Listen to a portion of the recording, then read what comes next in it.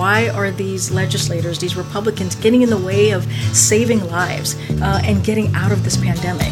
And so that's the question for them. Good question. Hey, it's a business model. Well, I don't know why I came here tonight. I got the feeling that something ain't right. No, it ain't. I'm so scared in case I fall off my chair. And I'm wondering how I'll get down the stairs. Clowns to the left of me, jokers to the right. Here I am, stuck in the middle with you. Yep. From Pacifica Radio in Los Angeles, this is the BradCast, as heard on KPFK 90.7 FM in LA. Also in Red Bluff and Redding, California on KFOI, Round Mountains, KKRN, and Eureka's KGOE. Up in Oregon on the Central Coast on KYAQ, Cottage Grove's KSO, Eugene's KEPW. In Lancaster, Pennsylvania on WLRI, Maui, Hawaii's KAKU. Columbus, Ohio's WGRN, Palinville, New York's WLPP, Rochester, New York's WRFZ, down in New Orleans on WHIV, out in Gallup, New Mexico on KNIZ, Concord, New Hampshire's WNHN, Fayetteville, Arkansas's KPSQ, in Seattle on KODX, Janesville, Wisconsin's WADR, and Minneapolis, St. Paul's AM 950, KTNF. We also stream coast to coast and around the globe every day on the internets on the Progressive Voices channel, Netroots Radio, Radio for Humans, FYI Nation, NicoleSandler.com, Radio Free Brooklyn, Workforce Rising, No Lies Radio, Verdant Square Radio, and Detour Talk, blanketing planet Earth 5 days a week. I'm Brad Friedman, your friendly investigative blogger, journalist, troublemaker, muckraker, and all-around swell fellow, says me, from BradBlog.com. Thank you very much for joining us today. I don't know if it's the change of the time zone, the daylight saving time. By the way, I am firmly on record as saying we need to have daylight saving time all year around. I just want to reiterate that point because this going back to standard time stuff, hate it. Yes, it messes with everybody's brains. But a couple of points. Hi, Desi Doyen. Hello. A couple of points I want to get to from over the weekend that we didn't have time to cover on yesterday's BradCast with my guest Tom Hartman calling for mass murder charges to be brought against Donald Trump for his purposely incredibly deadly handling of the COVID pandemic, deadly to the tune of hundreds of thousands of dead Americans. If you missed that program, please feel free to download it for free at bradblog.com. But so there's a couple of points I want to try to catch up with. But, as I was working on the show today, I don't know if it was the fact that it was going back to standard time that has exhausted me, or the fact that every 5 minutes news kept breaking, literally forcing me to, sometimes we have shows where I'll plan a whole show and then news will break. We'll have to change the whole show. I couldn't even do the show. With 5 minutes, I would start working on it. Something else would break. We go in another direction. 5 minutes later, something else. I know. I thought it was supposed to be a bit easier than during the Trump administration when everything was happening all at once. And everything is still happening all at once, just maybe 5% less all at once. Does that make sense? Yeah, but no. It's all at once. Anyway, before I get to some of that breaking news today, I don't want to let this one go. This was from late Friday. I don't want to let this get away without actually noting it here briefly, at least for the record. You may have already heard it, but I want to make sure that you have. Via Washington Post, late on Friday night, the 17-year-old son of Virginia's Republican governor-elect Glenn Youngkin tried to cast a ballot in last Tuesday's gubernatorial election. He tried twice. That, despite being too young to vote at all and being told as much on each attempt, according to Fairfax County, Virginia officials in a statement on Friday. The statement, which identified the teen as Youngkin's 17-year-old son, emphasized that he did not end up voting and stated, interestingly, that he did not violate any state election laws. Really? Trying twice to vote illegally is not illegal in Virginia? Okay. The teen, who is a minor and has not been charged with a crime, so the Washington Post did not report his name. Youngkin, if you will.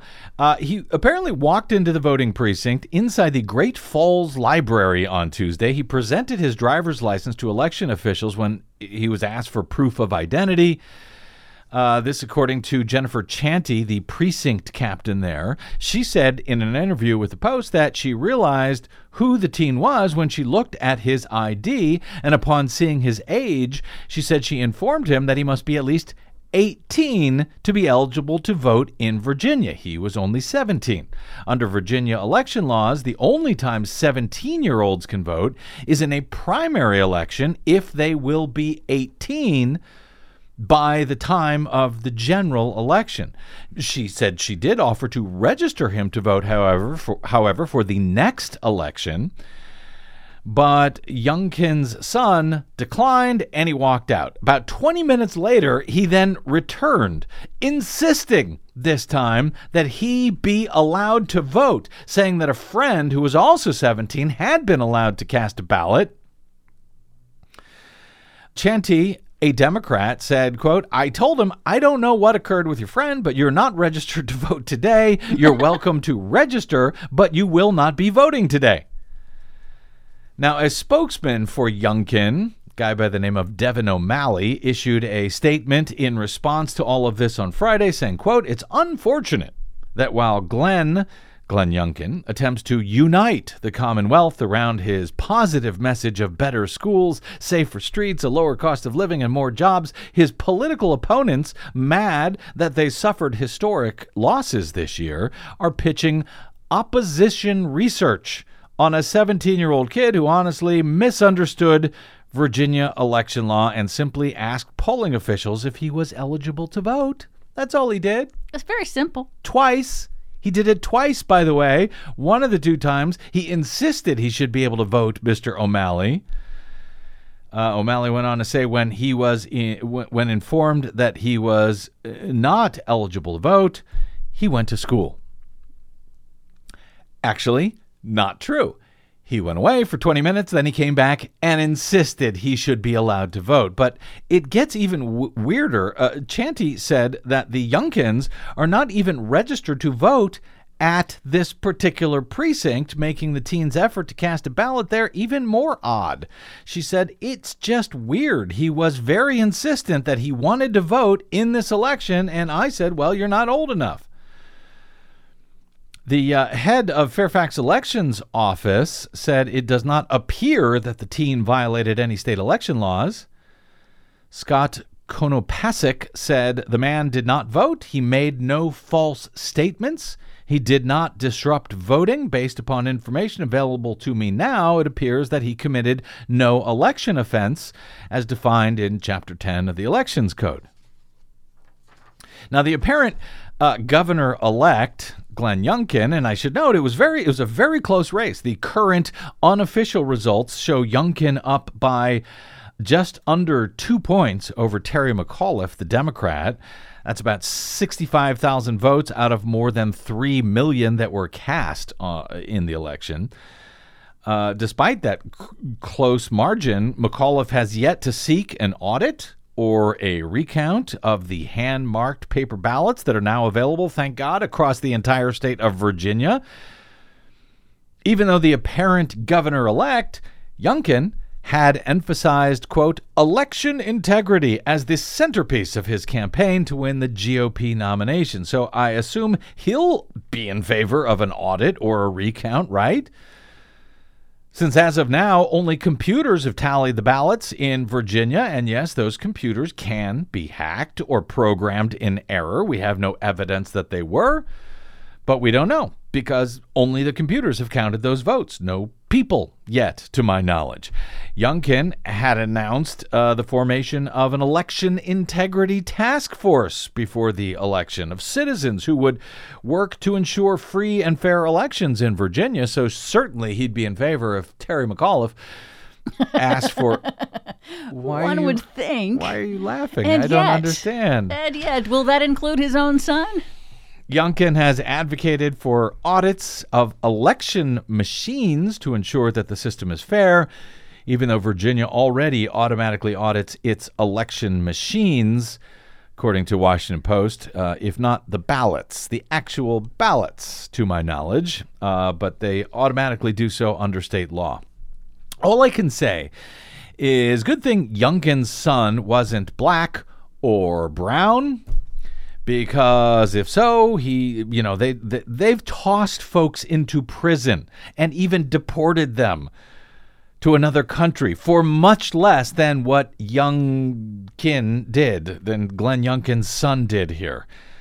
Like voting when they had no idea that they were not allowed to, because they had at one time been charged with a felony, or they had been handed a registration form at the DMV. Even folks who have turned themselves in by trying to withdraw their vote after they learned later that they weren't supposed to be allowed to vote have been jailed for doing so, for trying to do the right thing. You may recall the story of Crystal Mason. We've covered her story before, but just very quickly, Crystal Mason, she's a Texas mother of 3. She cast a provisional ballot while she was on federal supervised release back in 2016. That's a preliminary period of freedom for individuals who have served their full time of incarceration in federal prison. She voted. She wasn't supposed to, but it was an honest mistake that will now cost her 5 years in prison. In November of 2016, Crystal Mason stood online in Tarrant County, Texas. That's Fort Worth. She gave her name and ID to the poll worker. He told her that she was not on the list of registered voters, but if she wanted, she could fill out a provisional ballot. He said that if I'm in the right place, my vote would count. If I'm not, it wouldn't, she recalled. She had lived in the same house for years. She didn't have any reason to think that she was at the incorrect polling location, but unbeknownst to her, Texas considered Crystal ineligible to vote because at the time she was on federal supervised release after serving almost 3 years in prison for tax fraud. No one ever told her that she was not allowed to vote until her federal supervised release was over. 6 months later, Crystal was approached by a police officer in the lobby of a building who asked her, "Are you Crystal Mason?" The officer informed her that she had a warrant for her arrest for illegal voting. Her first response was there was certainly a mistake. She recalls saying, "No, ma'am, I did not illegally vote. I used my ID." But she was arrested that day, and she has been convicted to 5 years in prison.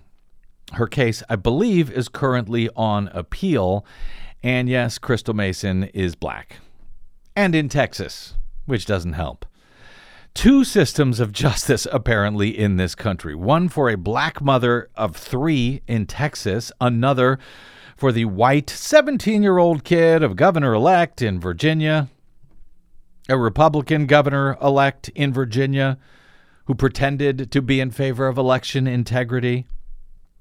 Neither of them lied at the voting booth. Both gave their IDs as requested by poll workers. Only one of them insisted that he be allowed to vote illegally. And yes, only the black mother in Texas is now facing 5 years in prison. Of course, that is just one story. I could share dozens with you.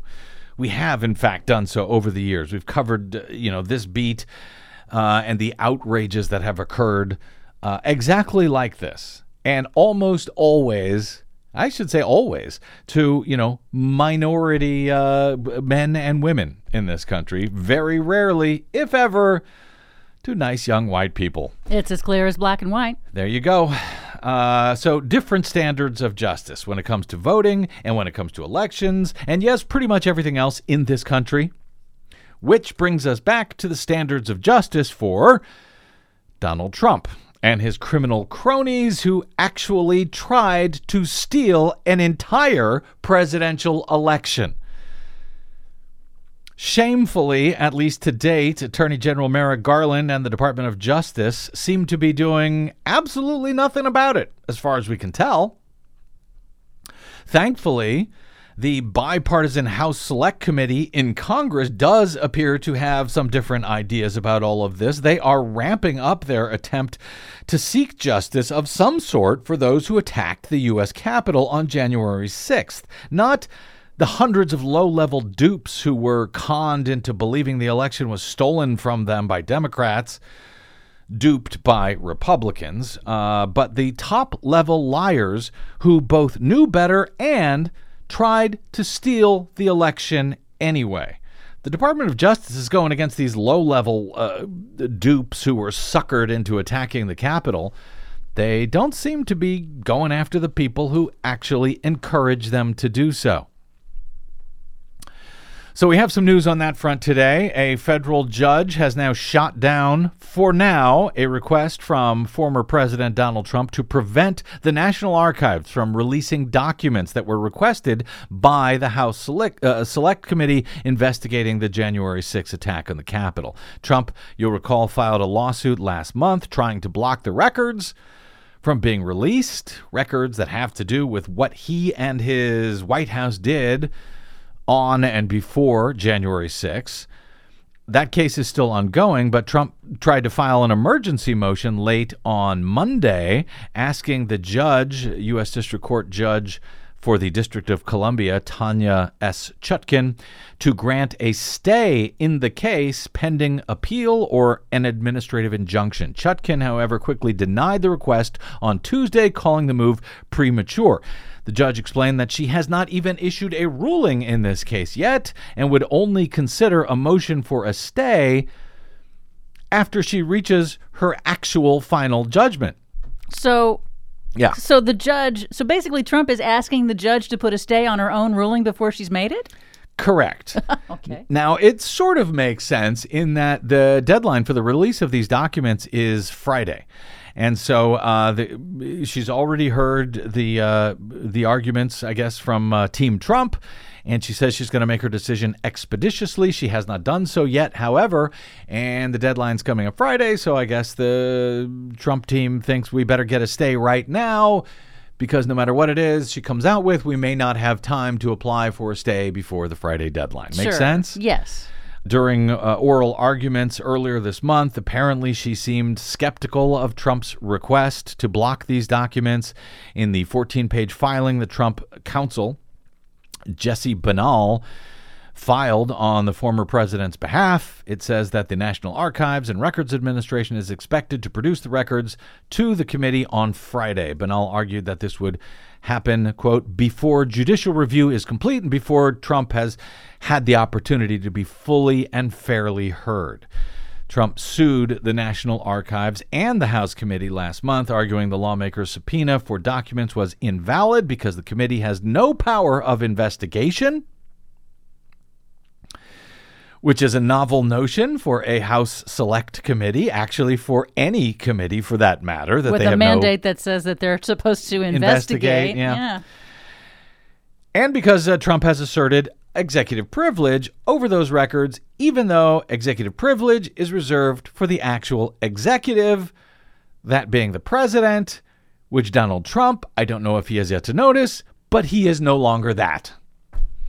The White House, the actual president, has rejected Trump's attempt to assert executive privilege here. His request is actually a better way to describe it, because a former president can try to request that a sitting president exercise executive privilege to block the release of documents from a former president's White House. But whether the privilege is actually invoked, that's up to the current president, not the former one. The current one's Joe Biden. The former one is Donald Trump. Just in case we have any MAGA folks listening today, I feel I need to be clear about that. And, of course, as a former president, he has no special magical powers once out of office. Not for lack of trying. For sure. White House counsel Dana Remus previously said the documents in question that are being sought by the committee shed light on events that the White House within the White House on and about January 6th and bear on the Select Committee's need to understand the facts underlying the most serious attack on the operations of the federal government since the Civil War. In the emergency request on Monday, Trump's lawyer said that the case should be decided only after a thorough but expeditious consideration pursuant to America's judicial review process. He said that if the judge refused to grant a preliminary injunction, Trump would promptly appeal because, of course, he will, because the point here is to delay as long as possible, go all the way up to Donald Trump's stolen and packed U.S. Supreme Court and hope for the best. Or, in the meantime, delay long enough that the House Select Committee is dissolved once a new Congress is in place after next year's midterm elections. Because, of course, innocent people do file emergency appeals to make sure that the evidence that proves their innocence never gets seen. Yes, right. Yeah, if there's nothing to hide, why are you so desperate to keep these documents from getting out? Now, earlier in the day on Monday, we mentioned this. It happened just before airtime on our previous show. The January 6th committee issued subpoenas to 6 former Trump administration or campaign aides who supported Trump's attempt to steal the 2020 election, claiming that it was actually stolen from him somehow or another by Joe Biden and voting machine companies and China and Cuba and Venezuela and dead Hugo Chavez and all of those other totally plausible yet completely evidence-free reasons. The House Select Committee on Monday issued those 6 new subpoenas. Monday's round of subpoenas began targeting top individuals from former President Trump's re-election campaign, who the panel say were involved in promoting the lie that the election was stolen in their actual effort to steal the election, ironically enough. Those 6 subpoenas on Monday were for Trump's 2020 campaign manager, Bill Stepien, his former senior advisor to the campaign, Jason Miller, John Eastman, the attorney who wrote this legal argument for how Vice President Mike Pence could steal the election, could not count the electoral college votes on January 6th. Michael Flynn has also been subpoenaed. He's Trump's former national security advisor. He was found guilty of lying. He pled guilty of lying to federal investigators about his contacts with Russia and his secret work as a foreign agent for Turkey, even as he was serving as national security advisor. He was eventually pardoned for all of this by Donald Trump just before Trump left office. He was involved in meetings about how the Trump campaign wanted to push the lie that the election was stolen, even though they all knew that it was not. Another woman, Angela McCallum, was a national assistant to former President Trump's 2020 re-election campaign. She actually called officials in Georgia. She is on tape having done so. She told them that they should choose a new slate of electors that supported Donald Trump instead of Joe Biden, the actual winner of Georgia. Bernie Kerik, the former New York City police chief and the pal to Rudy Giuliani, he served time in prison. He was also pardoned by Trump. He participated in the command center meetings at the Willard Hotel near the White House that were centered on overturning the election results, stealing the election from December through the January insurrection. All 6 of those individuals are being asked to supply the committee with documents by November 23. Happy Thanksgiving, guys. And with depositions scheduled spanning the last week of November into mid-December. So, Merry Christmas, guys. The Select Committee Chair, Benny Thompson, said in a statement announcing the new subpoenas that in the days before the January 6th attack, the former president's closest allies and advisors drove a campaign of misinformation about the election, planned ways to stop the count of the Electoral College votes. The Select Committee needs to know every detail, he said, about their efforts to overturn the election, including who they were talking to in the White House and in Congress, what connections they had with rallies that escalated into a riot, who paid for it, etc., etc. Thompson said the Select Committee expects all of the witnesses to cooperate with our investigations.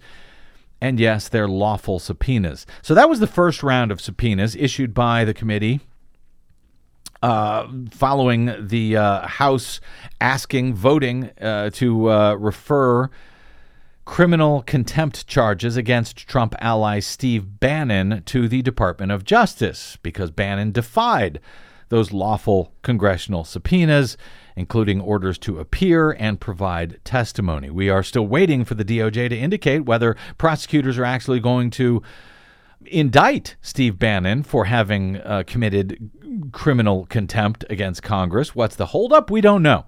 As we've noted, it only took about 8 days for the DOJ to bring similar charges against someone who was found in contempt of Congress. 8 days it took back in the 1980s for the DOJ to bring charges, to bring an indictment during the Reagan administration. What's the holdup now? We're going on pushing 2.5 weeks at this point. I don't know. It could happen any minute. I'd like to think that it will. I think you are somewhat, Desi, are somewhat more skeptical that it will. Well, I do tend to be a bit more cynical about these kinds of things, and it really does seem like the Department of Justice is just sort of trying to lay low and be quiet and hope nobody notices. I don't think that's going to work. I don't think so either. I think we're going to notice. And I think, frankly, at this point, I would be stunned if they didn't bring charges against Steve Bannon for this. I probably shouldn't be, but I think that they will. The question at this point is, how long are they going to take?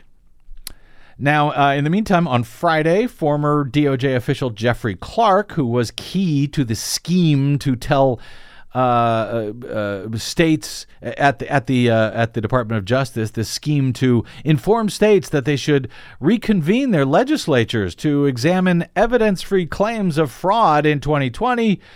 He was almost installed as the Attorney General by Trump because Trump's acting Attorney General at the time wanted no part of this, but for a threatened mutiny at the very top level of the DOJ that stopped all of this just before January 6th. Jeffrey Clark reportedly stonewalled the committee on Friday. He, I think, showed up to testify, but he didn't want to say anything to them, presumably invoking the Fifth Amendment. I don't know. It was behind closed doors.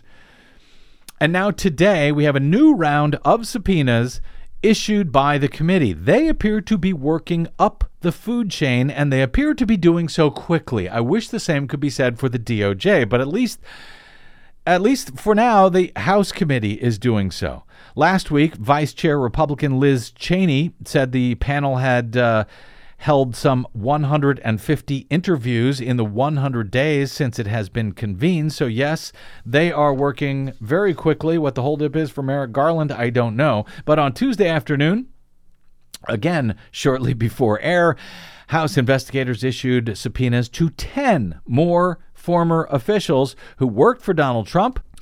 The subpoenas, including demands for documents and testimony from senior advisor Stephen Miller and press secretary Kayleigh, never learned how to say her name, Kayleigh McEnany. They bring the House panel tasked with investigating the insurrection now even closer inside of Trump's inner circle and, yes, closer to Trump himself. You suppose Stephen Miller will show up and testify? I have a feeling that no. Turn over documents, maybe? Nah, not so much.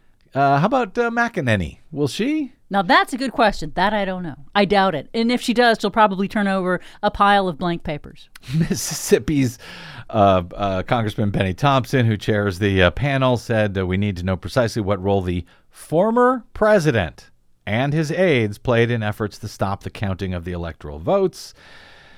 It is so far unclear if the panel will subpoena Donald Trump himself, though the committee's leaders have said they have not ruled out anything, and I believe them. Why do I believe them? Well, because Liz Cheney is the vice chair of that committee, and when Republicans want justice, they get justice. And frankly, I think Liz Cheney really wants justice here.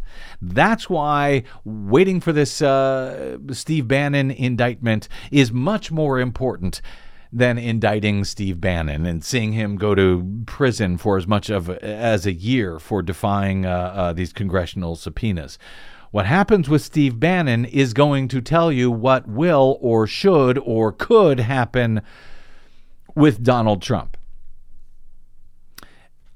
as well as all of these other people that I mentioned. They could have the same fate, but I think we're all waiting to see how things are going to turn out for Steve Bannon, because that tells us how it might turn out for Donald Trump, if and when, I would argue, he is subpoenaed by the committee. Yeah, that makes sense. So if the DOJ breaks the logjam on Steve Bannon, then that makes it more likely that they will also do what I presume will eventually be criminal referrals for defying subpoenas for the other top-level Trump cronies. Each one of these, yeah. If they don't, comply with the lawful congressional subpoena, then they should be held in contempt of Congress, referred to the DOJ, and charges brought against them. The other subpoenas that were put out on Tuesday include former National Security Advisor Keith Kellogg, Trump personal assistant Nicholas Luna. These are people really close to Donald Trump who know exactly what went on January 6th. In the case for Miller, by the way, they say that he participated in efforts to spread false information about voter fraud, and he was involved in the efforts to encourage state legislatures to change the outcome of the election, in other words, to steal the election. McEnany was present, apparently, at times with Trump as he watched the insurrection on January 6th and did nothing.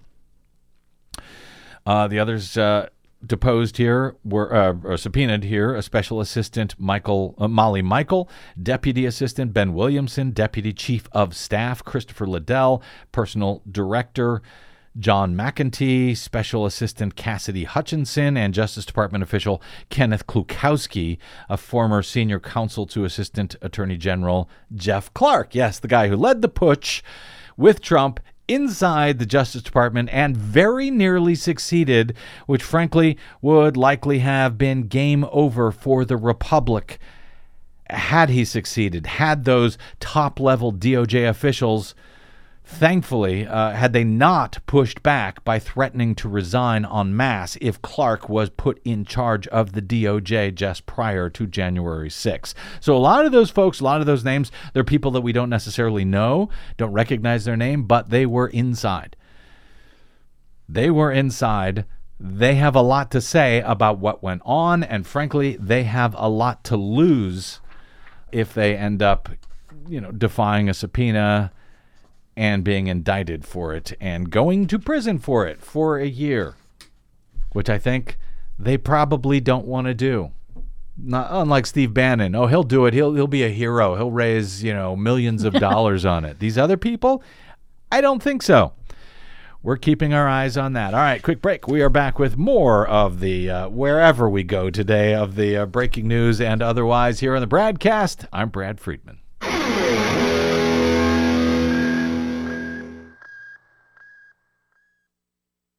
Hey, this is Desi. The BradCast and the Green News Report survive thanks to you and your support. Please drop by bradblog.com/donate today to help us stay independent every day over your public airwaves. That's bradblog.com/donate. And thanks.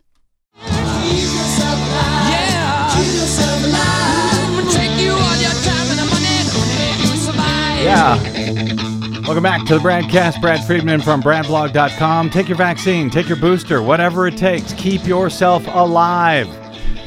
We haven't talked about, we talked with Tom Hartman yesterday about, Donald Trump being held accountable for the hundreds of thousands of deaths that occurred on his watch, as Tom argued, purposely. And I think well argued purposely when he went through all of the publicly documented evidence that showed how the Trump administration pivoted away from trying to contain the virus once they found out that, mostly black and brown people are dying. So who cares? But what we haven't talked about recently on the show is the virus itself and how's it going? Well, it's not going well in North Dakota. North Dakota's Republican lawmaker, State Rep Jeff Hoverson, he organized a rally on Monday to oppose COVID-19 vaccine mandates. But he announced on Sunday he would not be able to attend. Right? Yes, you guessed it. The story writes itself by now. Rep Hoverson has COVID. He posted on Facebook on Sunday that he was, quote, quarantining and each day is getting better. The Minot lawmaker said that he is taking the deworming drug ivermectin as a COVID-19 treatment and has not checked into a hospital. Hufferson is a pastor. He told the AP that he was diagnosed last week. He said, "I'm feeling rough on Monday, but this ivermectin is keeping me out of the hospital," he insisted. Ivermectin, of course, is designed to fight parasitic infections, not to fight the coronavirus, but right-wing commentators and others have hoaxed their followers into taking all sorts of drugs and treatments that are not approved for COVID, or some, like monoclonal antibody treatments, which has received emergency use authorization as a treatment. Meanwhile, they eschew drugs that are actually fully approved for COVID, like the vaccines. Remember how they used to be against the vaccines because they were only approved for an emergency use basis? Yeah. And now the monoclonal antibody treatment is only approved on an emergency use basis right now, and yet they seem more than happy to take that. I don't get it. It's as if it doesn't make sense. It's almost as if it doesn't make sense at all. Like, it's completely illogical and based on absolutely nothing. The North Dakota legislature, meanwhile, returned to Bismarck on Monday for a special session during which a bill to prevent vaccine mandates is likely to gain approval. The House Majority Leader there said Hufferson could vote in that special session. He'd just have to do so remotely. So the disinformation about COVID and about pretty much everything that the right now believes is seemingly unstoppable at this point. It would be amusing, frankly, if it wasn't, at least in the case of the pandemic, so deadly. Or in the case of the 2020 election, so threatening to the stability of American democracy itself. Or, in the case of global warming, so fatal to the future of humanity itself. Other than that, we'll leave that for Desi in her latest Green News Report. That's coming up shortly. On the COVID front today and the wholly unnecessary deaths that it continues to cause at this point. The Kaiser Family Foundation tested 8 false statements about COVID. Nearly 80% of Americans who were surveyed said that they had heard of at least one of these false statements and that they either believed it or unsure whether or not it is true. Most commonly, the report's authors wrote, 6 in 10 adults have heard that the government is exaggerating the number of COVID-19 deaths by counting deaths that are due to other factors, but counting them as coronavirus deaths. And they either believe this to be true, about 40%, or they were not sure if it was true or false, 22%. So that's 6 in 10 adults who think that could be true. 1/3 of respondents believe or are unsure whether deaths due to COVID-19 to the vaccine are being intentionally hidden by the government. And about 3 in 10 each believe or are unsure whether COVID-19 vaccines have been shown to cause infertility. 30% of more than 30% believe that, or whether ivermectin is safe and effective as a treatment for COVID-19. Again, about 30% believe that.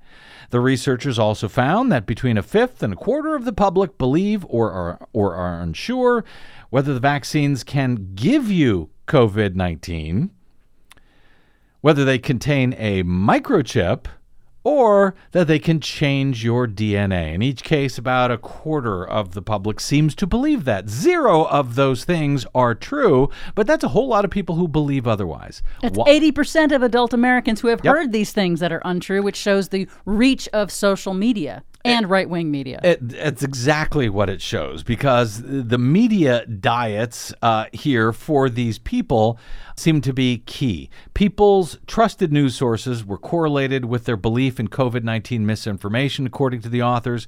At least a third of those who trust information from CNN, MSNBC, network news, NPR, local television news do not believe any of the 8 false statements. But that's only a third of those do not believe any of the false statements. That means 2/3 of them do believe at least some of them. So while it's better than the numbers that I'll get to in a moment here, even those sources are not doing a fantastic job of debunking the rubbish and, informing their viewers. Though I should say, perhaps not surprisingly here, CNN describes this as a positive sign.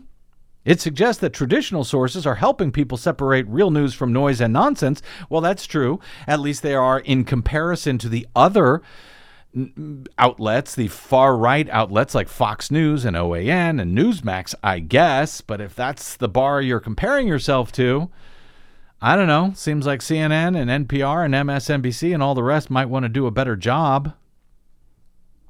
Kaiser found that nearly 4 in 10 of those who trust Fox News and One America News, and nearly half of those who trust Newsmax, say they believe or are unsure about at least half of those 8 false statements. The Washington Post called it a sobering poll on the GOP's embrace of coronavirus information.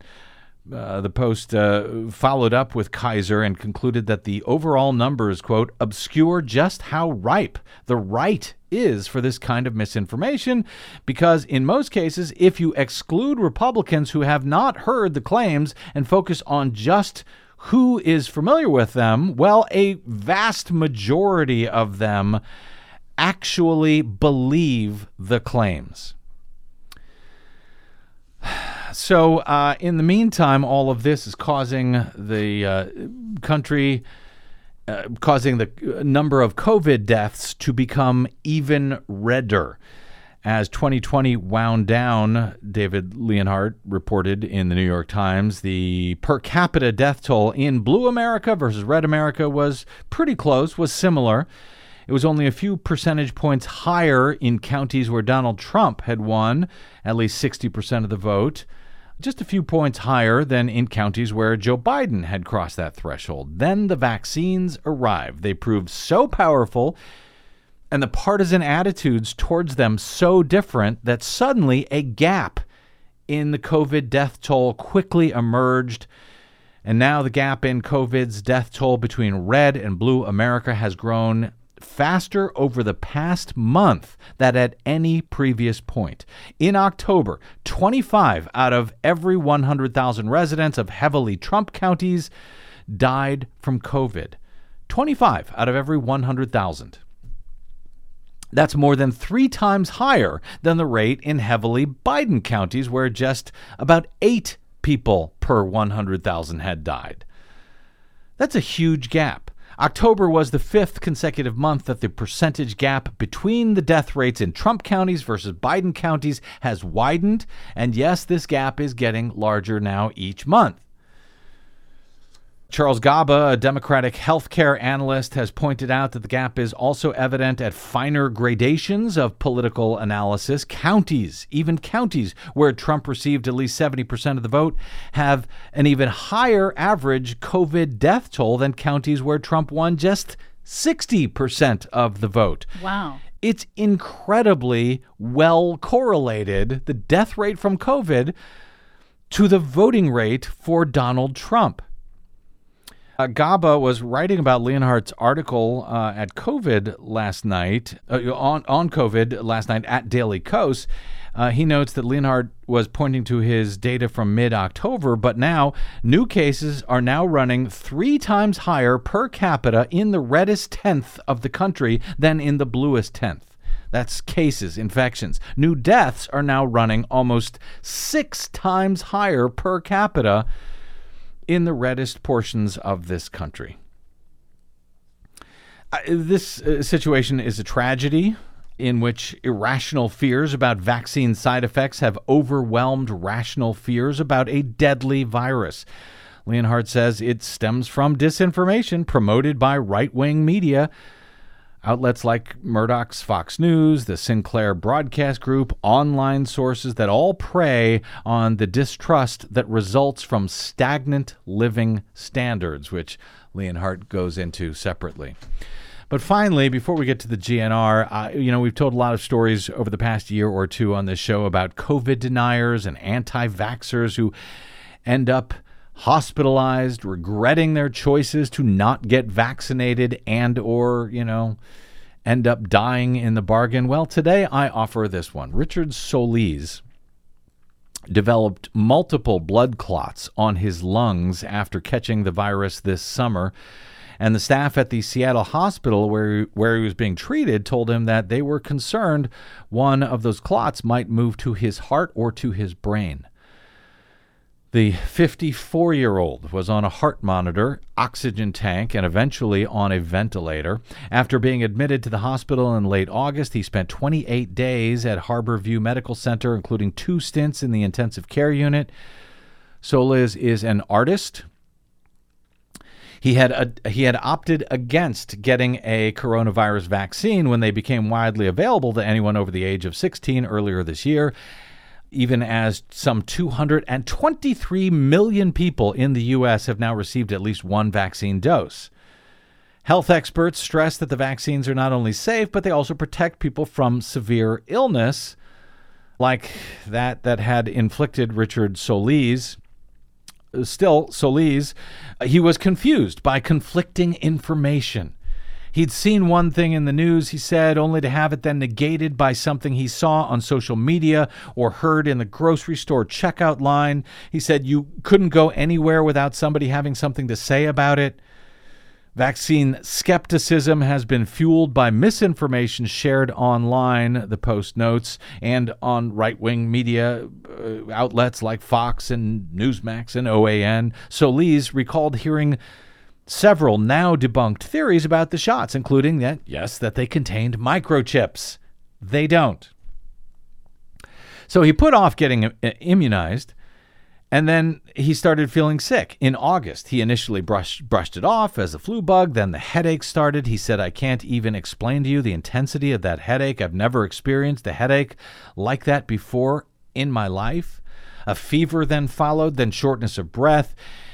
And he realized, hey, this is not the flu, it's COVID. He was admitted to Harborview Medical Center on August 23. While there, Solis said he focused on beating the virus. His life, Solis told the Washington Post, was, quote, literally hanging on a thread. And now this is where the story is happily a bit different from some of those others that we've told over the past many months. Once Solis was well enough to leave the hospital in September, he could not stop thinking about the staff. He said, they saved my life. In hindsight, he said, I felt bad. And I knew in my heart, in my mind, and my consciousness that it all could have been avoided. He returned to Harborview Medical Center late last month, but this time with a message for his doctors and others who had treated him during his stay. He was sorry. He said, I deeply regret not making the decision to get vaccinated. When he finally got better, he said his mind returned to the healthcare workers who cared for him. Opting against getting the vaccine, he said, quote, put fuel on the fire unnecessarily. I didn't do it deliberately, he said. That was the bad part. That was the part that really disturbed me quite a bit, he told the Post. He said, I did not know the proper thing to do. Solis is now fully vaccinated. He was left with scarring on his lungs from his time with COVID, which causes him to become winded easily. He also still has trouble sleeping. He's urging those who are skeptical about the vaccine, as he was, to speak directly to their doctors. The doctors at Harborview Medical Center, who said they have morale has been low since the Delta variant spread like wildfire over the summer. They said that his apology and gratitude from Solis for the care that he received was the kind of message that our staff needed to hear. Solis said, get the vaccine. Speak to your doctors. Don't be misled, he said.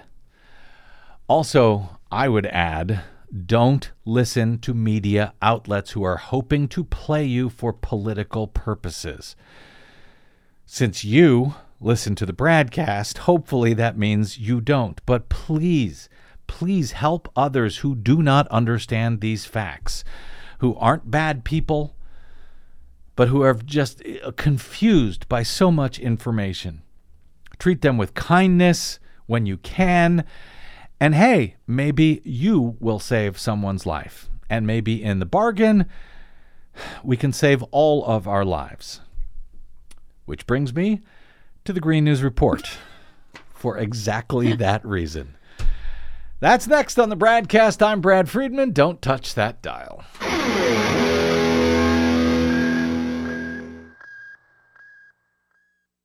What the public hears on the public airwaves matters. At the BradCast, we do our best to bring you accurate news and analysis on the issues that actually matter, and we do it all independently, without corporate or political influence.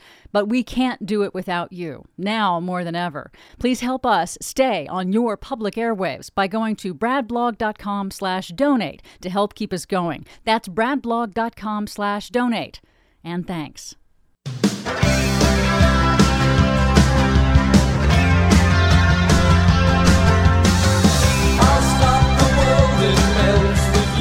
Okay, Desi Doyen, your turn to save some lives for a change. I'm exhausted. Alrighty. Let's get to it. Our latest Green News Report. Infrastructure Week. I'm so happy to say that. Bipartisan infrastructure bill passes Congress with key climate investments. Hopeful-ish news from UN Climate Summit in Glasgow. Plus, it's not just that we can't afford to go backward. We can't afford to stay where we are. Obama pushes world governments to do more, faster. Good. All of those stories and more straight ahead. From BradBlog.com, I'm Brad Friedman. And I'm Desi Doyen. Stand by for 6 minutes of independent green news, politics, analysis, and snarky comment. I can solve climate change in 10 minutes. You ready? Stop having the conference in a fancy room in Glasgow and put the G20 summit inside of a California wildfire. They got 2 minutes. Let's wrap this thing up. Yep, that'll work. Sounds good to me. This is your Green News Report. Location, location, location. Yes. I'm the first person to ever say that.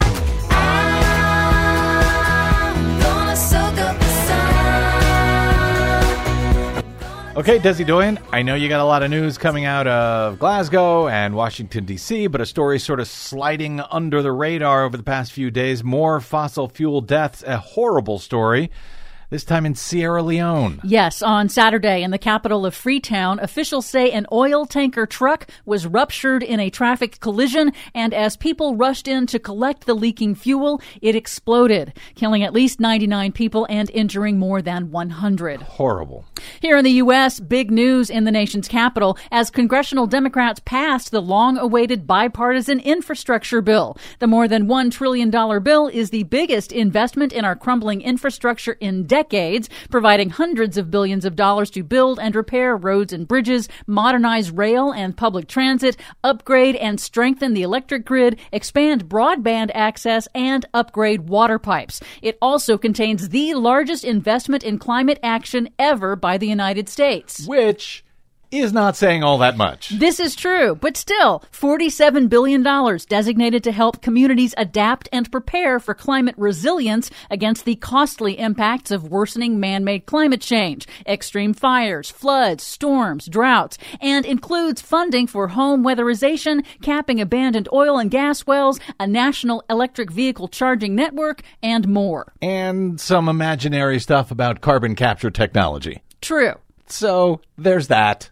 But President Biden's Build Back Better Act, which addresses the prevention and mitigation side, is still in limbo, with more than $550 billion of fully paid for climate investments to reduce U.S. carbon emissions. It would, if passed, put the U.S. on a path to cut emissions in half by 2030. But it is still being held up by conservative Democrats, but it might get a vote before Thanksgiving. Yes, of course, now the progressives have given away their leverage, unfortunately, by passing the bipartisan infrastructure bill, so Joe Manchin can have at it when it comes to the Build Back Better bill. And all that climate stuff that he just don't like. At the UN Global Climate Conference in Glasgow, Scotland, over the weekend, an estimated 30,000 people, led by youth climate activists, including Greta Thunberg, took to the streets in a massive march to pressure world leaders to do more to cut emissions. This week, negotiators are hammering out concrete enforcement mechanisms that will govern the Paris Climate Agreement going forward, guidelines to ensure transparency, deadlines, and accountability, plus a goal to establish a framework for a global carbon market to allow countries and companies to trade carbon credits. It's incredibly complex and must be designed very carefully to prevent fraud and abuse, but it could unlock as much as $1 trillion of investment in developing nations. Well, that would be good. And there is good news. Because of the plethora of major deals and emissions agreements announced so far, the International Energy Agency has recalculated its projections. If all countries follow through and achieve all targets on time, then the world would be on track to limit global heating to just 1.8 degrees Celsius above pre-industrial levels. That's below the 2 degrees Celsius target under the Paris Agreement. But it's above the 1.5 degree target that scientists say is necessary to avoid certain planetary tipping points that are going to get us into big trouble. That is the bad news. But every 10th of a degree of avoided warming is critical. So this is really good news. Oh, look at you, Miss Optimism, all of a sudden. Finally, on Monday, Vote the issue.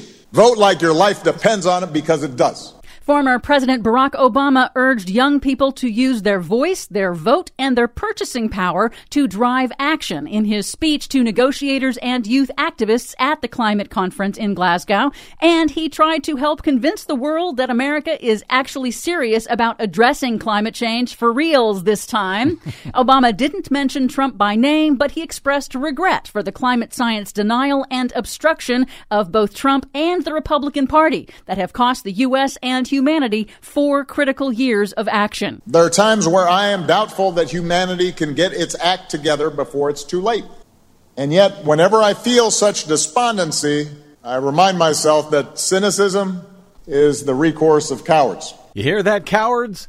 For much more on all of these stories and the ones we were too afraid to get to, check out our website at greennews.bradblog.com. I'm Brad Friedman. And I'm Desi Doyen. And this has been your Green News Report. I'm a coward. Yes. It's a miracle I dare breathe. Yes, I am a coward, which is code word for cynicism. Cynical today, as Desi and I. And you're optimistic, so I don't know, Well, like I always say, that cynicism doesn't get a whole lot done, and especially doomism gets nothing done. So, in other words, we really don't have a choice. We have to keep fighting no matter what. Thank you for that optimistic note to take us out today. My thanks to our producer, Desi Doyen, to all of you for spending a portion of your day or night with us here on the BradCast. If you missed any portion of today's show or any other, you can always download them for free at bradblog.com. And hey, if you haven't stopped by bradblog.com/donate lately, now's a perfect time. You know why? Because it's always a perfect time. bradblog.com/donate. You can drop me email. I am BradCast at bradblog.com. On the Facebooks and the Twitters, I am the Brad Blog. I will see you there. Till we see you here tomorrow, I'm Brad Friedman. Good luck, world. I'm a coward. Guess I'd best make myself clear.